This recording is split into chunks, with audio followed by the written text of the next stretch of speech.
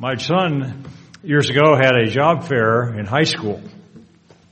And many of the representatives from around the area that had jobs were asked to come and share their thoughts about, a job, a possible career. So it was career day at this particular high school, Daphne High School in Daphne, Alabama. And the object was to motivate young people, motivate the seniors and juniors to be thinking about what they're going to do once they graduated from high school, where they're going to go to college, if they were to go to college. So these professionals were supposedly to be motivating and to help. My son liked to, take the other side of things when we'd have discussions. And I thought, Stephen, you like to well, I shouldn't say this, but anyway, he'd like to discuss, and it wasn't an argument. It was just a different viewpoint. And I thought, what you need to do, because you ask a lot of questions and you're really discerning, you ought to be a lawyer, So when this job fair comes up, go to the lawyer section, and talk to the lawyer. And so anyway, he did that. He went to the lawyer, and the lawyer said, "This is the worst job. You don't want to, you don't want this job, and I don't know why I'm here." Blah blah blah. And I thought, wow.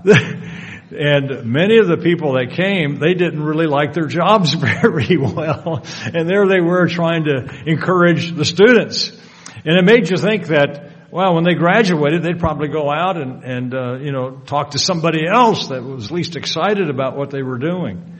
But I thought that was rather eye-opening.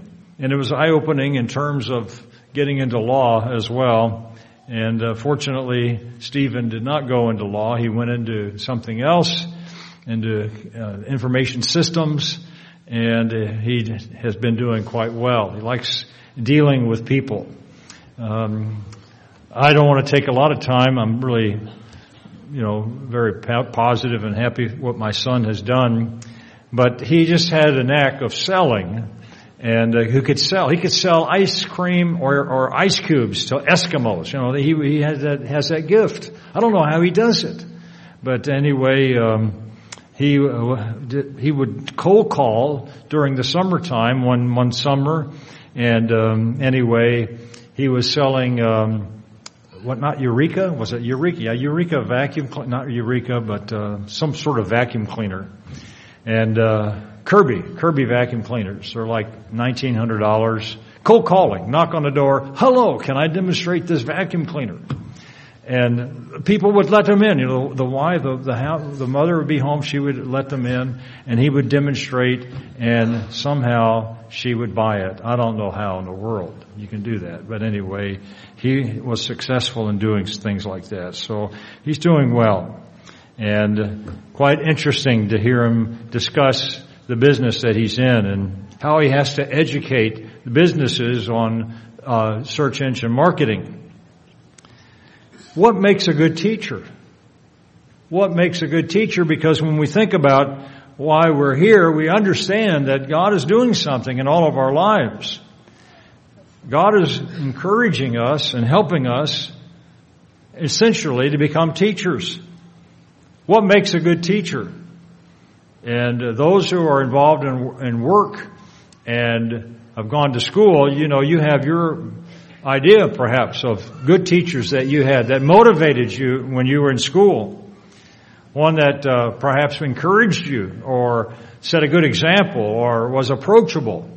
There are all kinds of principles and instruction how to teach. You can go on YouTube. You can go on YouTube and learn just about anything. How to fix a car, how to repair an engine, how to find a wife. I mean, you wouldn't want to do that, but anyway, there are all things on the YouTube that will teach you a lot of things.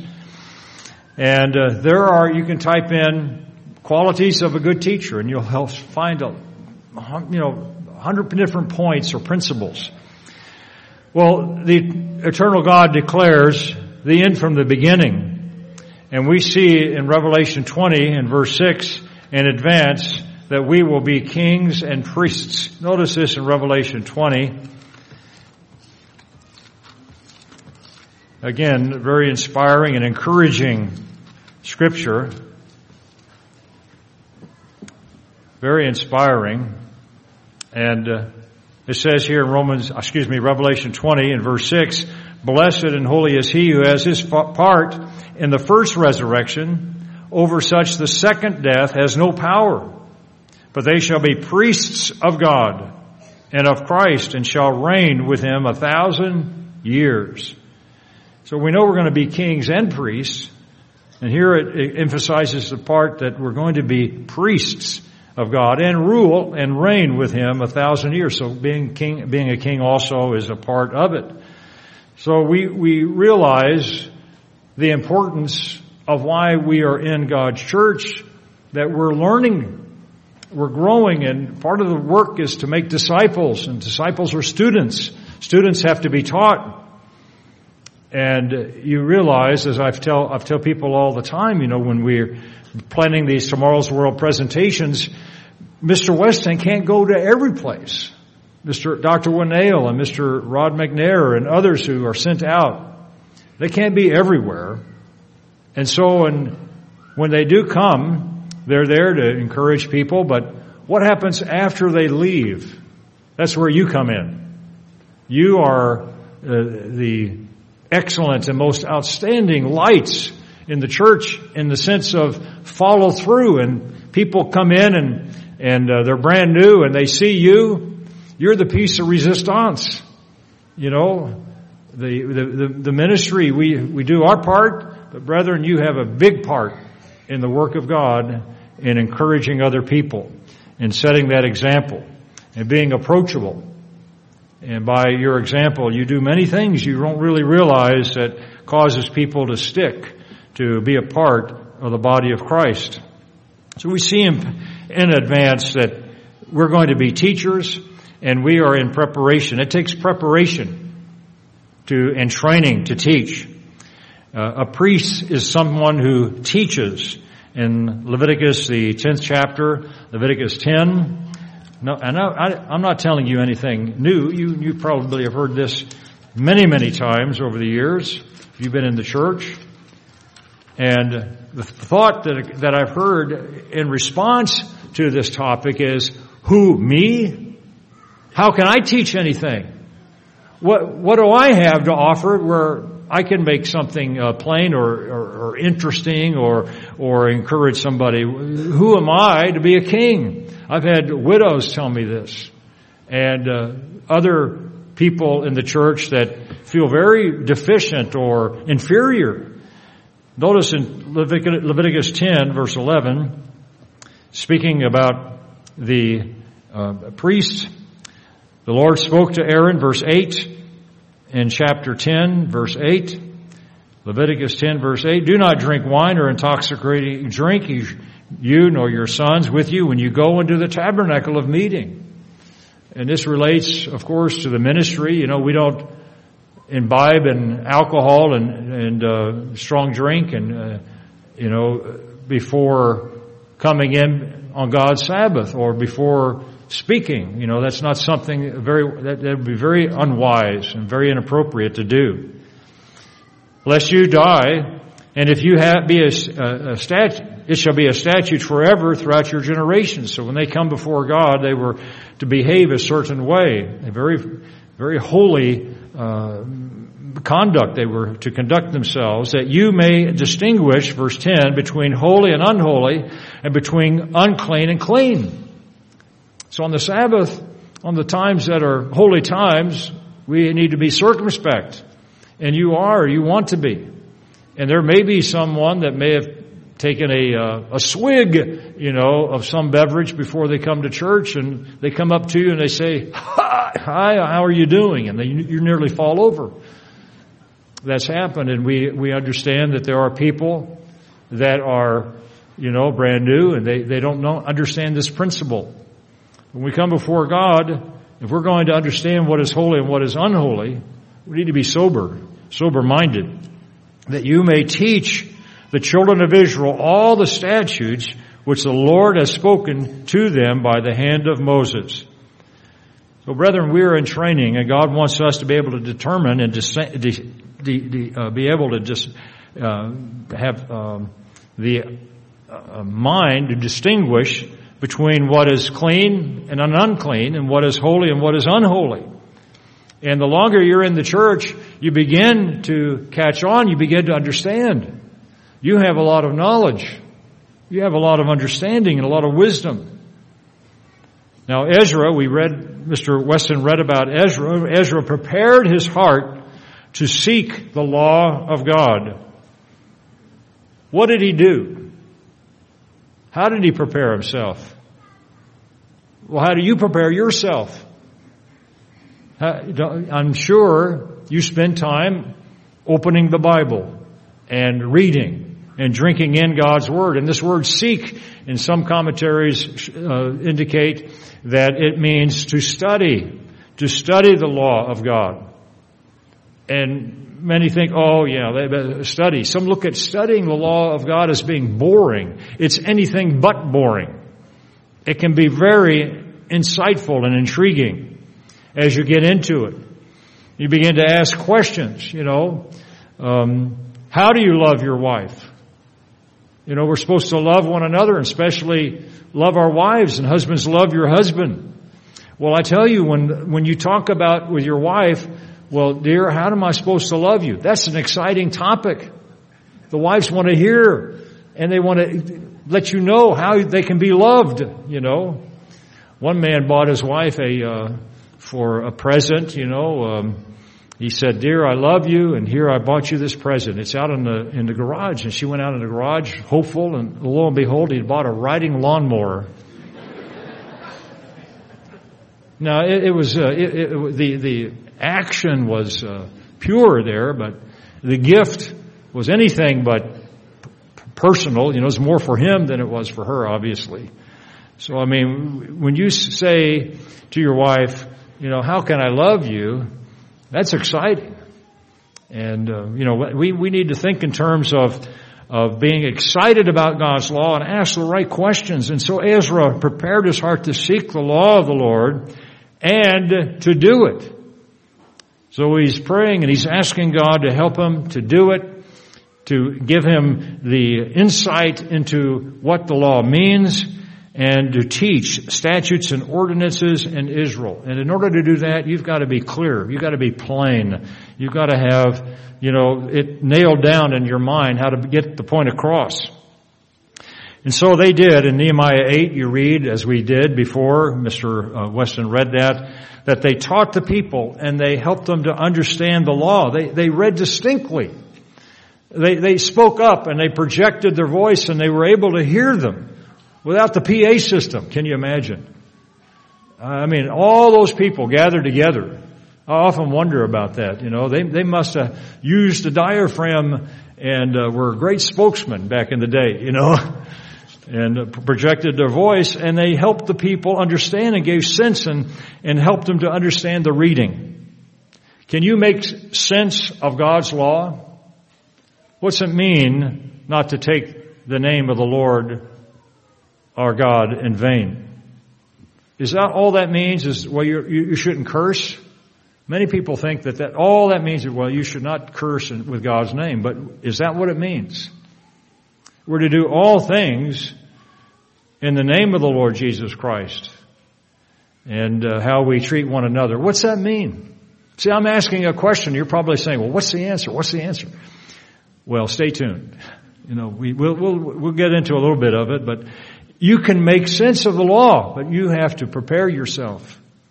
And you have understanding, you have wisdom, and you can pray for even more. And God will help you. God will help you with your children. God will help you with your family and grandkids. And make it plain and give sense.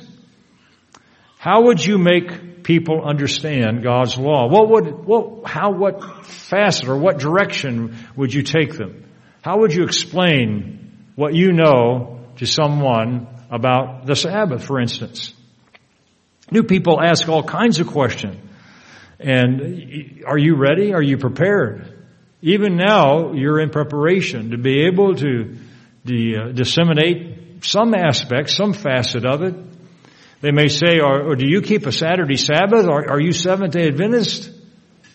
And of course, your answer may be, well, no. But yes, I do keep the Sabbath. I follow the example of Jesus Christ and the New Testament church and, of course, all the apostles. And you stop because you have wisdom. You give too much and they may turn them off. You could say, well, you need to come out of paganism and worshiping on Sunday, but you don't want to go there, right? You've been around and you've been, you have discretion and you want to give sense. You want to answer the question at hand and not go too far and wait for the next question that they might ask. Probably what they'll say is, well, thank you. I appreciate the answer. And then they'll think about it. If God is calling them, they'll come up with another question, and they normally do sometimes. But new people will ask questions, and you've got to be ready. And we read where it says that you have to be ready to give an answer. But you read that whole scripture and it says you've got to be ready to give an answer according to the hope that lies within you. Now, that gets to be quite exciting because you have this great hope. You've just heard a sermonette about the New Jerusalem and the qualities and characteristics of gold and the character of God. And this is exciting. You know you're going to be born into the very family of God, and you'll be able to share this, you see, with other people. That you believe in not plucking on a harp, floating on a cloud forever and doing nothing. No, God has something big for you and big for our children as well. And so the hope that lies within you, oh wow, that's like a big springboard. You can talk all day long, and you do, about the coming hope of when Christ returns. And, that hope is riveting. Jesus Christ is coming back. It's real. He is literally coming back. And to stop this chaos and mess that we see in this world today. And you believe that. You're convicted and you show that conviction and that passion. You want Christ to come back. And you yearn for the kingdom. So you have this. It just comes out of you. And you see, you start off in explaining from that perspective, and people stand up and listen. Believe me. So we're being prepared. Ezra prepared himself. He was excited. All the other priests and Levites around him, they were all pumped up and excited. And the reason why you know this is because the response they got. People listened and they began to mourn and cry, and finally they had to say, no, wait a minute, this is a holy day. This is a Feast of Trumpets. You need to rejoice. And that came across as well. And they began to rejoice as they kept and obeyed God's commandments, specifically the Feast of Tabernacles, and of course the remainder of the Feast of Trumpets. Now stop for a moment and think about the challenges we will face before Christ returns, or at the time that Christ returns, for sure. Satan's legacy of deception will have will hit the mark, and the people will really be all discombobulated. They will be confused. Some will be hiding in caves. There'll be this legacy of Satan's world that people will have to overcome. The educational system today is founded on pagan ideas and philosophies of Plato. The basis is, part of which is evolution, human reason, the scientific method, which is a circular reason trying to figure out truth. And they never can come to an actual fact, though they claim they will have a fact until proven wrong, because they're continually searching for fact by trial and error and testing and the scientific method. It's something that has accomplished a lot in terms of developing certain things, but in the end, it's all God is not in it. And they deny the existence of God. They deny the existence of the spiritual realm. And so it's very popular because they don't have to obey God. They deny God. Human reason sounds good. It sounds logical, but not all logic is truth. Proverbs 14:12. Proverbs 14:12. You can just write this down. It's a memory scripture. human reason sounds good, but seems right. There's a way that seems right unto a man, but the end thereof is a way of death. So we have to teach our children that not all logic, though it's logical sounding, not all logic is truth. It may seem logical, where you hear these songs where you got to love everybody. Love will solve everything. Well, not the way the world loves. Apart from God, there may be an emotion people have. People sing, "Oh, we can all be one together and love everybody." Well, that is not working because they don't have the love that does work, and that's the love of God. But it sounds logical, it sounds sweet and enticing, but it doesn't work. People have tried it, and human love has its limits. It's selfish. Today there are those who want to do away with all laws. Scientists, people recognize the new God of this world are scientists, and their gospel is the theory of evolution. No absolutes, no authority, no restraints. The universities and colleges of this world promote all these new concepts and ideas, woke ideas, and no gender, and etc., denying the very existence of common sense and the wise, all-powerful, supreme God who created all things and sustains the universe. So modern education demeans God's Word. They will not search it out. They will not do what you're doing, brethren. Instead, they live and follow Satan's way. So this is the legacy.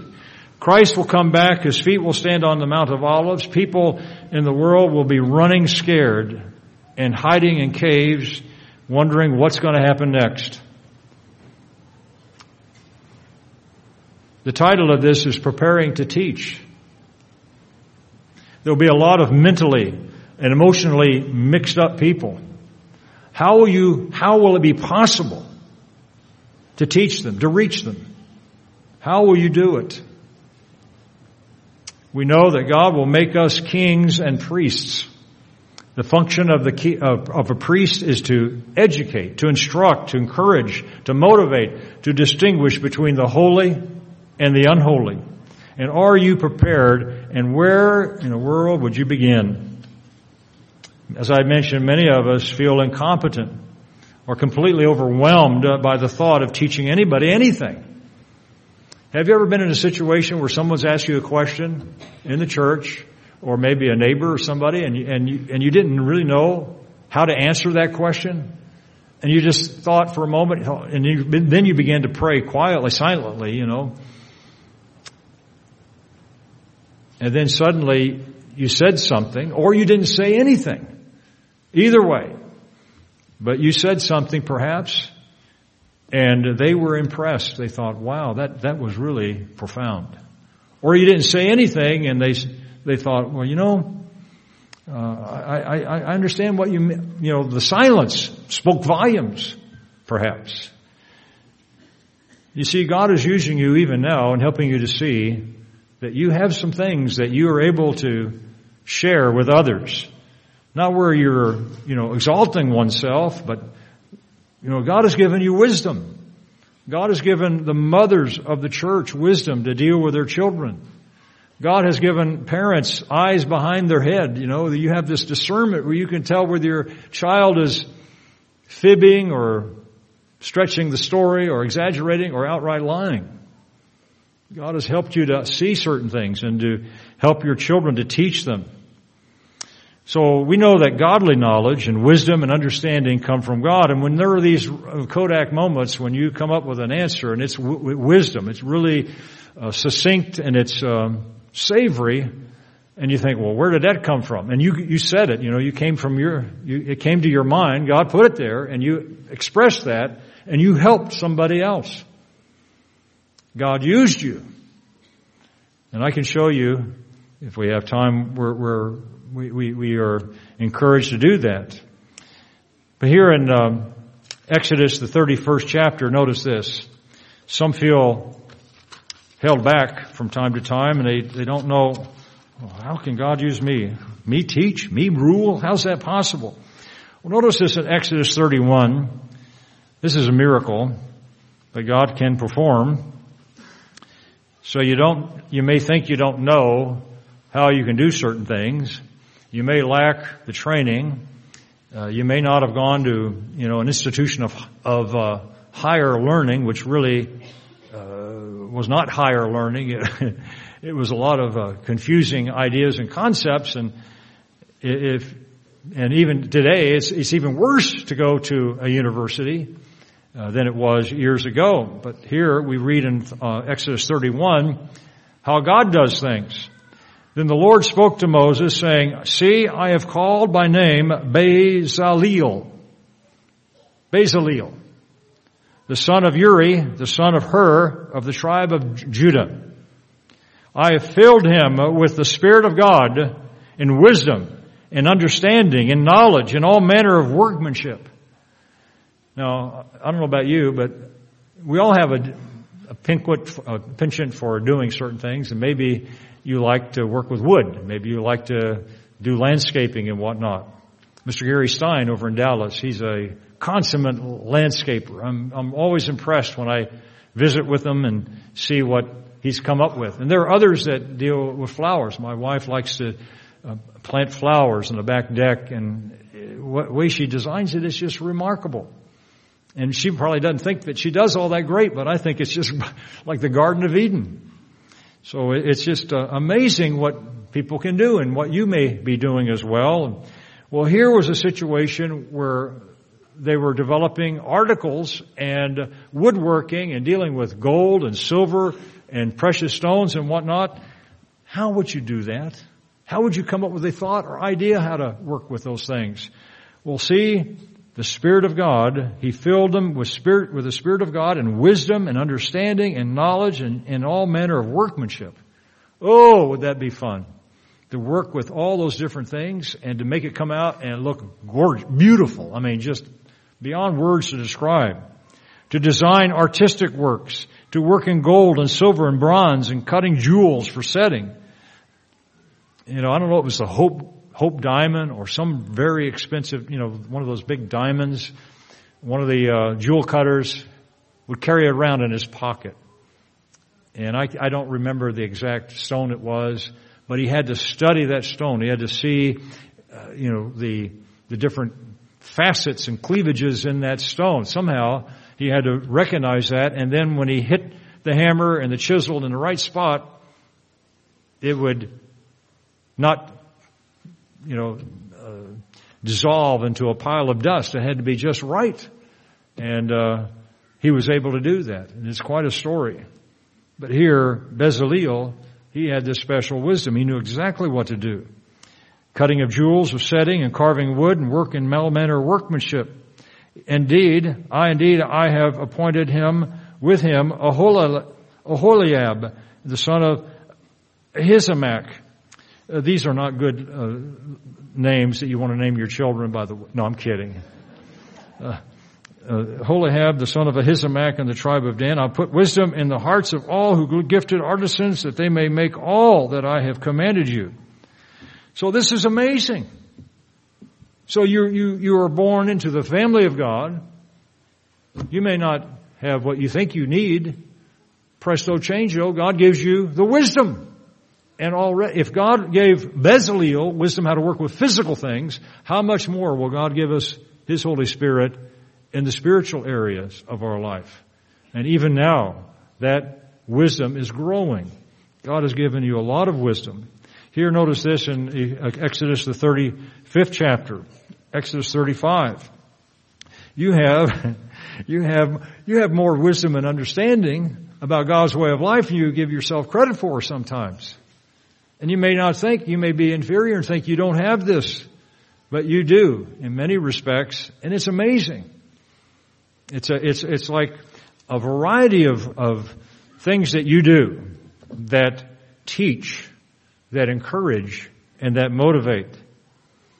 As a teenager, I would see my dad go and pray. And I would see him pray on his knees with a Bible open. And when there was a crisis in the family, he would say, we need to fast about this. And not on the Day of Atonement, but it would be a separate, different fast. So we would, as a family, would fast. It would be very serious. The third tithe year, we fasted in hopes of having a way to go to the feast. We didn't have a car. We were using a borrowed car, an old Rambler, that a neighbor was letting us use. And when it would rain, the horn would go off. It would automatically in the middle of the night. And I hated to ride in that car. It was embarrassing, but anyway, that's what we had to get around. We were thankful, really, to have it, to be and then the neighbor that roomed with us, he would walk to Ambassador College and do his job. He walked so we could have a car. What a great sacrifice that was. Another example. But we prayed and we held hands, and each one of us, my younger brother and my mom and dad and myself, we all prayed for a car. And Dad then said, after we got up, we're going to go to Sabbath services in that old Rambler. And then we made it there and fortunately made it home. And then Dad said, well, Sunday we're going to go to the Ford agency and see about getting a car. And I said, Dad, he didn't have a job. Conditions in the Southern California in terms of the housing, it was going down, and he didn't have a job. He was laid off, and he's going to go buy a new car with no money to go to the feast. So we went on Sunday to the Ford Motor Agency, and there was this beautiful showroom car, 4-door, Ford Galaxy, on the showroom floor. The salesman came out, and we talked. That is, my dad did, and after a while, the salesman said, I think I can cut you a deal on this car, and I'll sell it to you for $100 over a dealer cost. And he gave his word. And then the owner came out and he said, are you crazy? We're here to make money, not give cars away. He was upset with his salesman. And he said, well, I'm going to stick by the word of my salesman, though I need to fire him. But I'm going to stick by that, and I'll let you have that car for $100 over dealer cost. And the bank said, you don't have to make any payments, no down payment, no payments till February. And so we went to the Feast of Tabernacles in a brand new car without down payment, no money. And that car smelled good. You see, that taught me something. That was instructive. That was so inspiring. And I've never forgotten it. It brings a lump to my throat many times when I think about that particular feast and what God did at the end of our third tithe year. I may have mentioned that to you before, but it comes to my mind. But you see, I saw my dad pray. I saw him open the Bible. I have a Bible of my mom at home. It was given to her when we transferred to Texas in 2007. It was a feast gift, a New King James Version, large print. And so after a while, when I was transferred to Atlanta, my mom by that time had passed away, I inherited her Bible. So I was thinking, this is large print, big print, so I was using it. And one day as I was using it, I noticed that in a particular area in the Psalms where I would have been reading, every line of this one chapter was underlined. I thought, isn't that interesting? My mom underlined every verse, in that particular chapter of Psalms. Well, I turned over in the next page, same thing in that verse and chapter. And I thought, wow. And I went to Psalms 1:1. Sure enough, blessed and happy is the man. It's all underlined. Then I thought, you really? And then she would put a date when she had underlined or read that particular verse. And I went back to Genesis, every chapter in Genesis underlined. Then I went to Revelation, every chapter underlined. It's amazing. My mom didn't have to say too much, but she had a lot of wisdom. And it was instructive. And it was very helpful to me. And what an example. I'm not going to let that Bible get away from me. It's inspiring, though it's falling apart, but it illustrates what my parents were doing and what I know many of you are doing. You are preparing to teach. You are studying God's Word. Many of us feel incompetent or completely overwhelmed by the thought, but God is going to take care of that, and He's encouraging us and helping us to see that He's going to give us what we lack and is already building within us that golden character. We read in Hebrews, the 8th chapter, where it talks about the new covenant. Hebrews, the 8th chapter. Let's turn there right quickly. Hebrews 8 and verse 10. It says, Hebrews 8 and verse 10, "For this is the covenant that I will make with the house of Israel after those days, says the Lord. I will put my laws in their mind and write them on their hearts, and I will be their God, and they shall be my people." Now God is writing His laws in our hearts even as we speak.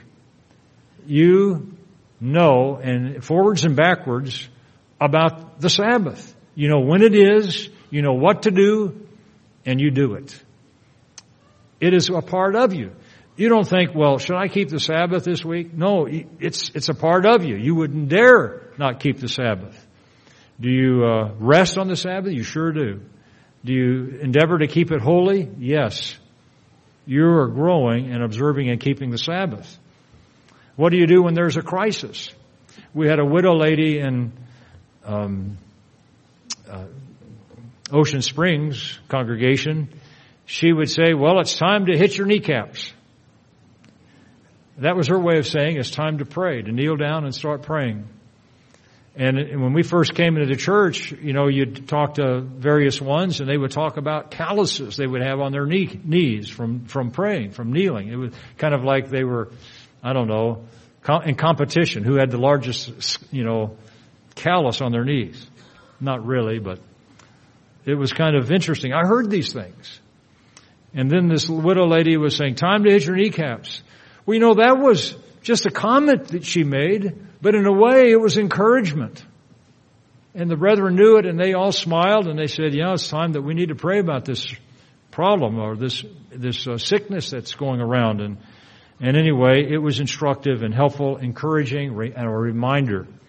And many of our widow ladies and older brethren make comments that just ring true like a bell. Bing! You know, like a loud bell, like some gigantic gong, and it just, you know, oh yeah, or a light bulb comes on. Well, that was a pithy, very wise statement that individual made, and it just rivets you. It just gets you going.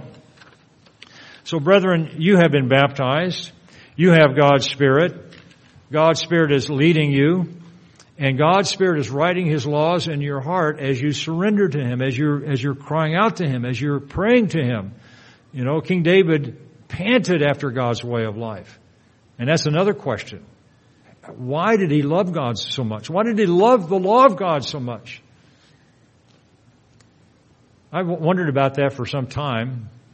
And then, you know, as you mature and you get thinking more spiritually minded, you know, God begins to help you to see things. One day I was driving down the freeway, and this highway patrol came right behind me and turned on the blue light. Scared me half to death. Well, I decided, I better pull over. I guess I was doing something wrong. I looked at my speedometer, and it was where it should have been, and maybe a little bit over the mark, but anyway.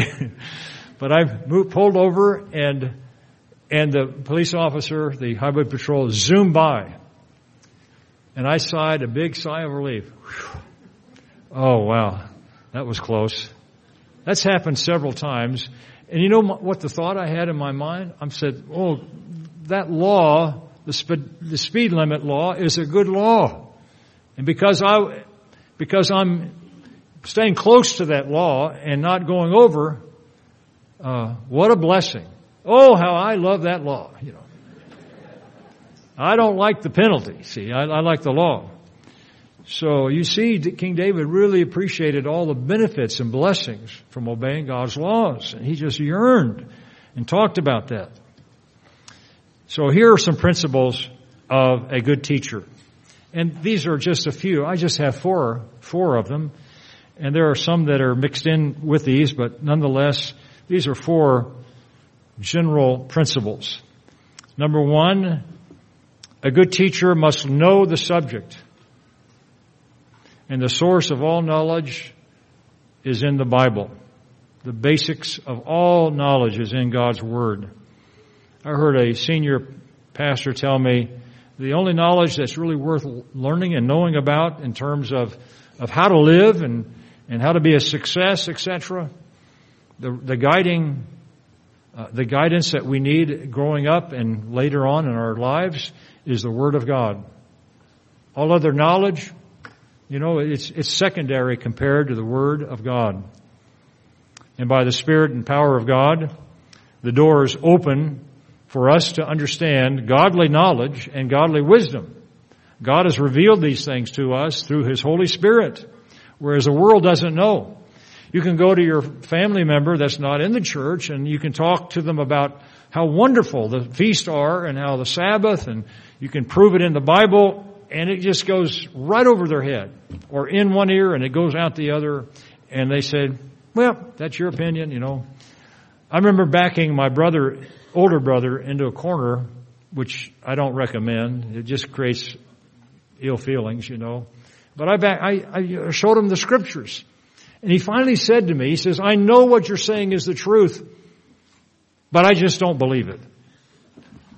Well, how can you win an argument that way? I mean, he doesn't really believe it. I mean, you can hit him over the head with it. It wouldn't do any good, but I wished his eyes were open. One day they will be, and I look forward to that. That's the hope. But if you lack certain knowledge and certain wisdom, what we have to do is we are encouraged by Jesus Christ to ask, to seek first. Seek, study, and then ask, and then knock. That's in Luke 11th chapter. When you read Luke the 11th chapter and the disciples are asking Christ to teach them how to pray. So this is a real classic example of how to pray. Seek, ask, and knock. And what's the end result? If you know how to give good gifts to your children, how much more will your Father in heaven give you the Holy Spirit? That's how free God is willing to give us His Holy Spirit, the Spirit of wisdom and knowledge and understanding. So that's the first point. We must know the subject. And that means you have to go after it. You have to study it, read it. And at the LE level and LU before then, Dr. Winnale had the students, and I took the Old Testament survey class again. I took it in Ambassador College. I decided to take some classes in LU as well. And I thought, wow, I must have been asleep when I was in Ambassador College. Because when I started taking the LU classes, it just was riveting. It just was had a greater impact for me. And Dr. Winnale said, what you need to do is you need to summarize every chapter from Genesis all the way to Malachi, Old Testament survey. So that was part of our assignment. So we did that. Every chapter. Try it. See what happens. And you can use Haley's Bible Handbook, Unger's Bible Handbook, Holman's Bible Handbook. You can use all the extra helps that you want, but each chapter, if you summarize each chapter, you'll go through all of them, and it will have an impact. It will have a big impact in giving you an overview of the Old Testament. And needless to say, take the classes in LE. Those are very similar, if not the classes that we took at Ambassador College, and they're outstanding. They get you into the meat of God's way of life, and the Word of God just comes off the page and it feeds you, it corrects you. I'm going through the Old Testament like that, and I'm going through the minor prophets, and I'm going, ouch, ooh, ah. It's corrective. It'll correct you. But it's a kind of a good kind of correction because you're wanting to grow. And God's Word is encouraging. It's inspiring. So know the subject. Really go after it. If you need something, if you lack wisdom in some area of child rearing, ask God about it and go into the Bible and see what God says. See how God deals with our children with us, Now, point number 2. We must become skillful with God's word of righteousness. Well, how do you do that? Well, notice Hebrews, the 5th chapter, Hebrews 5. Hebrews, the 5th chapter. You see, Hebrews, it was in the Bible this morning. What happened to it? Here it is. Hebrews 5, and verse 12. For though by this time you ought to be teachers, you need someone to teach you again the first principles of the oracles of God. And you have come to need milk and not solid food. You see, the context of Hebrews is that the audience that the Apostle Paul was writing to here had let down. They were not assembling themselves together on the Sabbath. They were losing and letting slip the hope of the coming kingdom of God and their part. They were losing that vision. And so this whole book of Hebrews is trying to stir them up and get them excited again.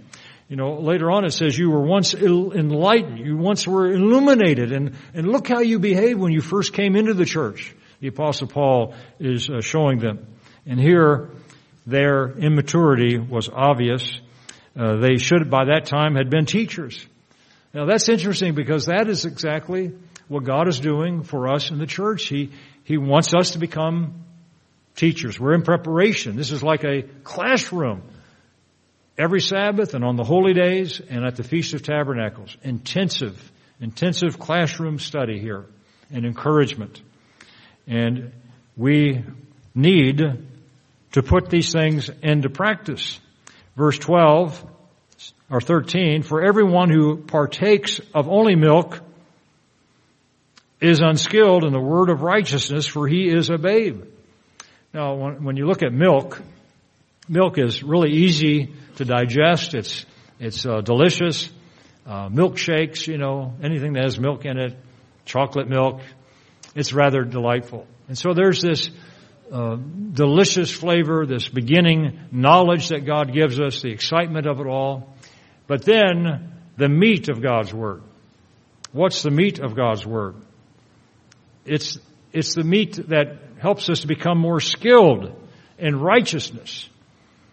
Solid food belongs to those who are of full age. That is, those who by reason of use have their senses exercised to discern both good and evil.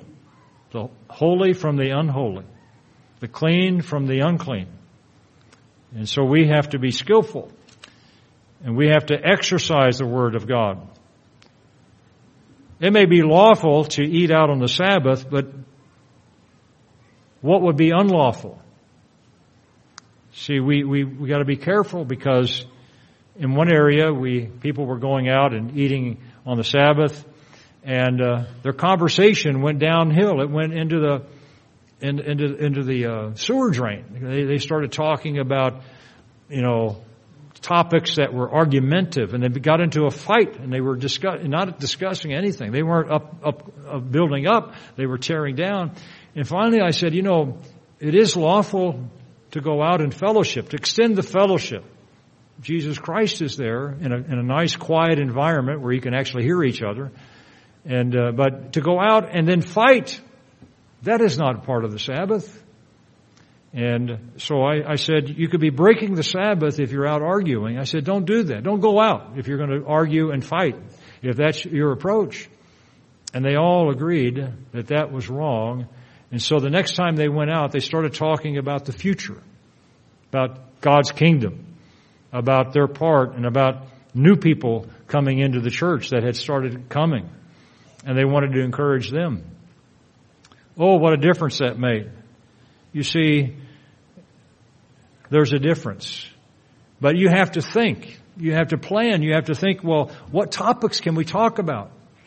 And you have to become skilled, you see, and think about positive things that would be upbuilding and encouraging and edifying. So, very important. When I talked about husbands, love your wives, and wives, love your husbands, to become skilled, it's easy to say, well, dear, I love you. And she said, "Oh, I love you too." But the skill and the meat of that is where the husband has to sacrifice, where he has to show that love, where he has to come home and where the wife is all strung out and frustrated because the kids have been this and that and things are going haywire, and she wants somebody to listen to her. And the husband has been working all day, and he comes home and he doesn't want to listen. He wants to go and do his thing instead of spending time with his wife and letting her get it out. So the real meat and skill of righteousness would be for a husband like Jesus Christ did. He laid down his life for all of us. He spent time with these unconverted disciples of his, and they just were arguing, fighting right up to the moment that he was crucified. They were still bickering and fighting and arguing who's going to be the greatest. And yet Jesus Christ listened to them. He was patient with them. And he knew that eventually they would become converted. But by that example, we see that Jesus Christ was mature and he was very skilled. He was perfect in the word of righteousness, of course. So we read about another area here, and that is, one of the most difficult scriptures. We have sermonettes about difficult scriptures, right? What do you feel would be one of the most difficult scriptures in the Bible to explain? Well, husbands, love your wives. That's one. Wives, submit to your husband. Maybe that'd be another one. But I think the most difficult scripture to date could be the ones that we find in Matthew 18 and verse 15. Matthew 18 and verse 15. We got to become skilled in this, brethren. This is really important. If we're not skilled in this, we're not going to be in God's family. It says, Matthew 18 verse 15. Matthew 18 verse 15.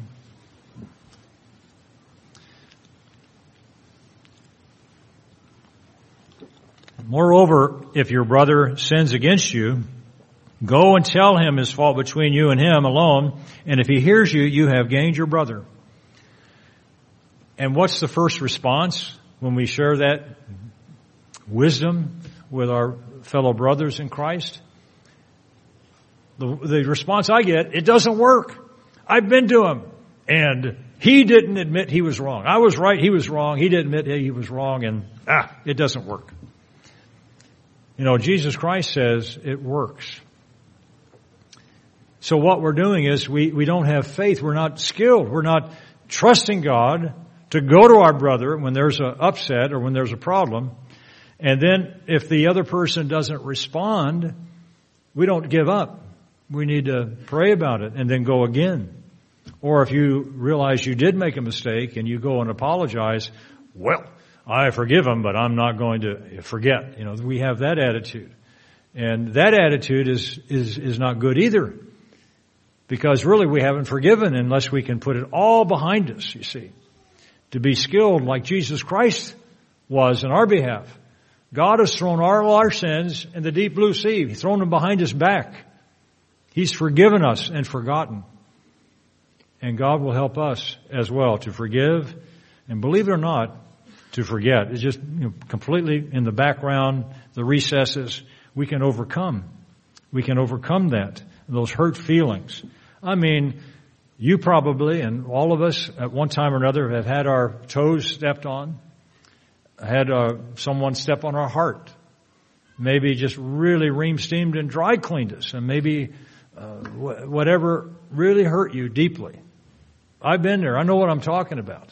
It is possible to forgive and to put it behind you and to go forward and be skillful. In fact, if there's a future time and it happens again, well, you're really so professional about it. You're really on the cutting edge of having done this before and having finally good results. It's not a problem. You know what to do. Even the Apostle Paul says if you are if you suffer, you should suffer yourself to be defrauded. Know you not, you're going to judge angels. It says in 1 Corinthians, the 6th chapter, you're going to judge angels. Wow. What a bit of knowledge that is. And so you see, being skilled means, in the word of righteousness, means you have to be a living sacrifice. Means you have to be willing to suffer like Christ suffered for the sake of others who may be immature. It means that you have to be forgiving. In fact, Matthew, the 5th chapter, the Sermon on the Mount, as we will call it, Matthew 5, verse 23 through 24, Christ said, if you know that your brother has aught against you, leave your gift by the altar. You're going up to pray. You're going to up and offer up thanks to God. And, of course, we come before the very throne of God when we pray. So you're going up before the throne of God and you're praying. But Christ said, don't do that. If you know that your brother has aught against you, you lay the gift beside the altar and then you go and make it right with your brother. Be reconciled to your brother. That is a valuable principle. But how many people are skilled in that act of righteousness? Prayer is an act of righteousness. It's a good work. And when you pray for one another and then you go to your brother, that is an act of righteousness. Don't give up on that. Christ Jesus, our Savior, our Lord and Master, the chief apostle, the shepherd of God's church, He says it works. And He will back it up. He will help you. It does work. And the other person may not think it works, but in time, you'll see. But don't give up on that. But that's what it means when we say you must be skillful in the word of righteousness. Now, are you skillful in tithing? Of course. Many of you are tithing and you're blessed. You know it works. Are you skillful in, setting up chairs and considering the needs maybe for the wheelchair section? See, those are important areas too. You are skilled in a lot of different areas of righteousness. And you may be fasting for people. You may be praying for other people. You may be signing the cards to send out. Those are all important. You see, so there are many areas, but you may be weak, or I may be weak, let's say, in another area. And so we can bone up on these things. We can ask God to help us to see where we're lacking, and we can become skillful in those areas we are weak in. You see, brethren, Christianity is described by the Apostle Paul as a work of faith, a labor of love, and patience of hope. And that's what God is doing with all of us. So what's it mean, Matthew the 5th chapter, to mourn? What's it mean to be meek? What's it mean to hunger and thirst after righteousness? So if we are practicing it, we're going to know it. We're going to become skillful. Is there a day that goes by that your heart doesn't really just break inside what you see going on in this world? Where you mourn and you cry out to God, Thy king, God, your kingdom come. And you go down the list there of the Beatitudes that Jesus Christ talked about. Blessed are the merciful. Blessed are the peacemakers. What's a peacemaker? And by asking those questions, it will help us then to think about doing and putting into practice what those words mean. Number 3, the third one is, a good teacher cares for his students. A good teacher cares for his students. Here we read in 2 Corinthians, the 8th chapter, 2 Corinthians 8,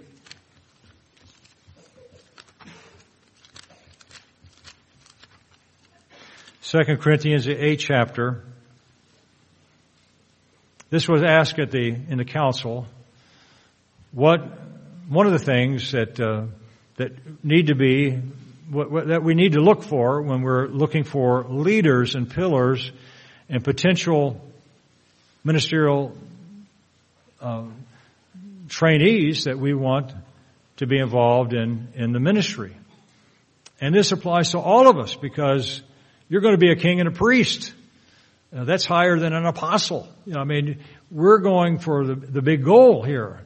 And so you might not necessarily think of yourself as being in the ministry, but in one sense, brethren, we're all serving.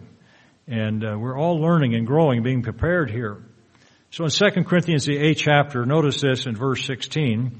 But thanks be to God who puts the same earnest care for you into the heart of Titus. So you see, the care for God's people must come from God. And so a person wants to be used by God, whether as a pillar or wherever in the church, you want God to use you the way you want God to, not the way you want to be used, but you want God to use you. Pray for the earnest care for God's people. A good teacher cares for his students. And one day, if you're a young adult, you're going to have students in your family, hopefully. Nice, healthy students, children that you can teach and to encourage. 1 Corinthians 12 says that we should care one for another. In Philippians, the 2nd chapter, not only was Titus talked about here by the Apostle Paul, but also Timothy. Notice Philippians 2, verse 20. For I have no one like-minded who will sincerely care for your state. So it was brought out in the council that this is one aspect that we need to think about, and that a person must really care for God's people. They must have a supernatural kind of an extra measure, you see, already working in their heart that they care for God's people. That God has put that there. Just like God has put that same love that you have for one another. That's number 3. And then fourthly, and like I said, there are these are just 4 basic principles. There are many, many more. We could talk about kindness. We can talk about being approachable. We can talk about a lot of different other areas, but these are just 4. Number 4 is you've got to pass the test to be a good teacher. There's a test you take. If you go to school to be a teacher, you've got to pass that test. Well, in the church, you've got to pass the test of trials and tribulation and temptations. We have to learn to cast all our care on our Father in heaven, for He cares for us. He's going to see us through. That we're in the palm of God's hand. He's going to walk us through these trials and tests. And God will make a way of escape. But here we read in 2 Timothy, the 3rd chapter, 2 Timothy 3, a truism that is so true. 2 Timothy 3 and verse 12. 2 Timothy 3, verse 12. Yes, all who desire to live godly will suffer persecutions. All who desire to live godly in Christ Jesus will suffer persecution. And if you haven't suffered persecution or trial or testing, it's just a matter of time. It's got to happen. And you may wonder why. Why do we have to suffer persecution? Jesus Christ said that those of your own household will become our enemy. Mother against father, and we see that today. Brother against, brother. I have 2 older brothers that are not in the church. They are successful. They are doing fine, but they just don't understand yet. Oh, I can't wait for their eyes to be opened. That's going to be a big day, and I hope to be there. And that's what we look forward to when we come to the last great day, if they don't have their eyes open before then, But these trials and these tests that come our way are humbling. We realize we're weak. We can't solve these issues that come upon us. And it keeps us on our toes, and we realize we got to keep relying upon God. Why are trials and tests of our faith important to God? Because, a teacher needs patience. And the Apostle James says, let patience have its perfect work. We really need patience. Reading from the booklet here, your ultimate destiny, Dr. Meredith writes, it says, the Apostle Paul predicted, yes, all who desire to live godly in Christ Jesus will suffer persecution. Therefore, true Christians are assured of constant trials and tests and persecution.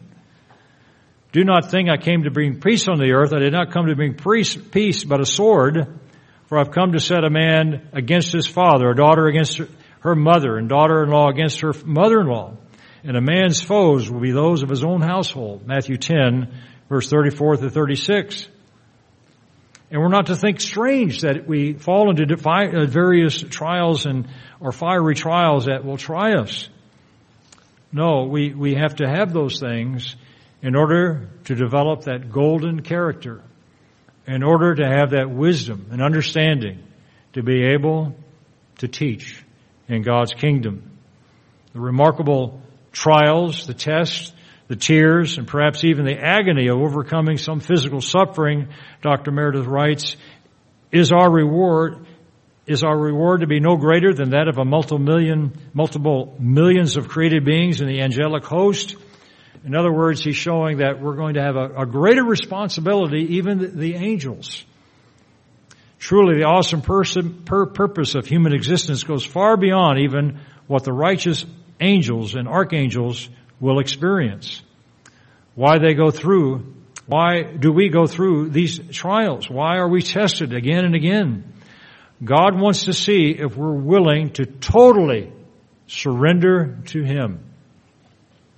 A great teacher will be totally surrendered to the Father and Jesus Christ. And the ultimate purpose, of course, is to be in God's kingdom as a very Son of God. So that's exciting. We're learning to trust God. We're learning to understand these basics. Isaiah 25 verse 7 says, God will destroy the covering cast over the people and the veil spread over the nations, so that later on, when Jesus Christ begins to talk about the law of God from Mount Zion, on the Feast of Tabernacles, all nations coming up, people are going to be ready to listen.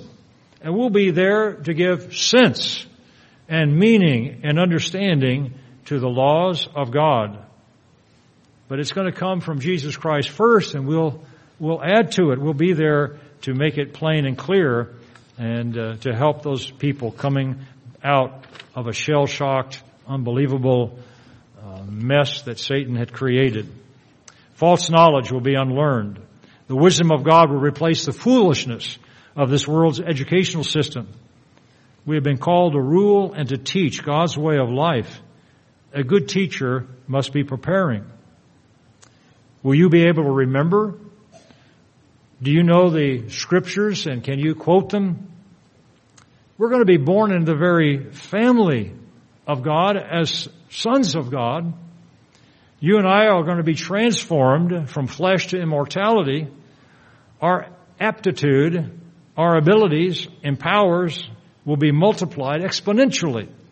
There'll be no measure as to what IQ you will have, because it will be so great it will be off the charts from a physical standpoint, all way above that of humans, made after the God kind, because we're going to be born into the family of God.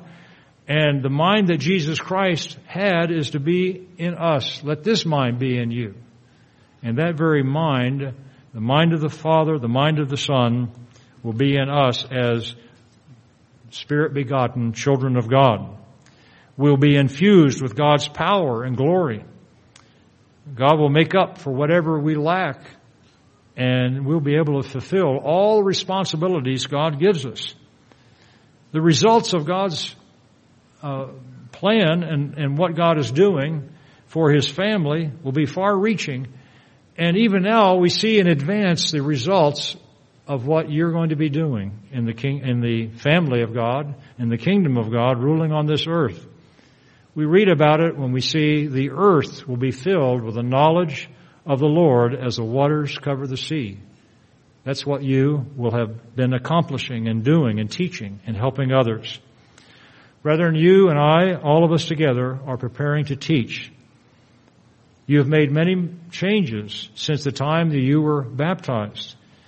Many of you already have a lot of experience in this life of obeying God and practicing the righteousness of God's Word, growing in grace, growing in kindness and love toward one another, forgiving one another, growing in more of the knowledge of our Lord and Savior, and the evidence of growth has begun. And we know what God has started, He will finish. Notice Philippians, finally. Philippians, the first chapter, in verse 6. Being confident of this very thing, that He who has begun a good work in you will complete it until the day of Jesus Christ.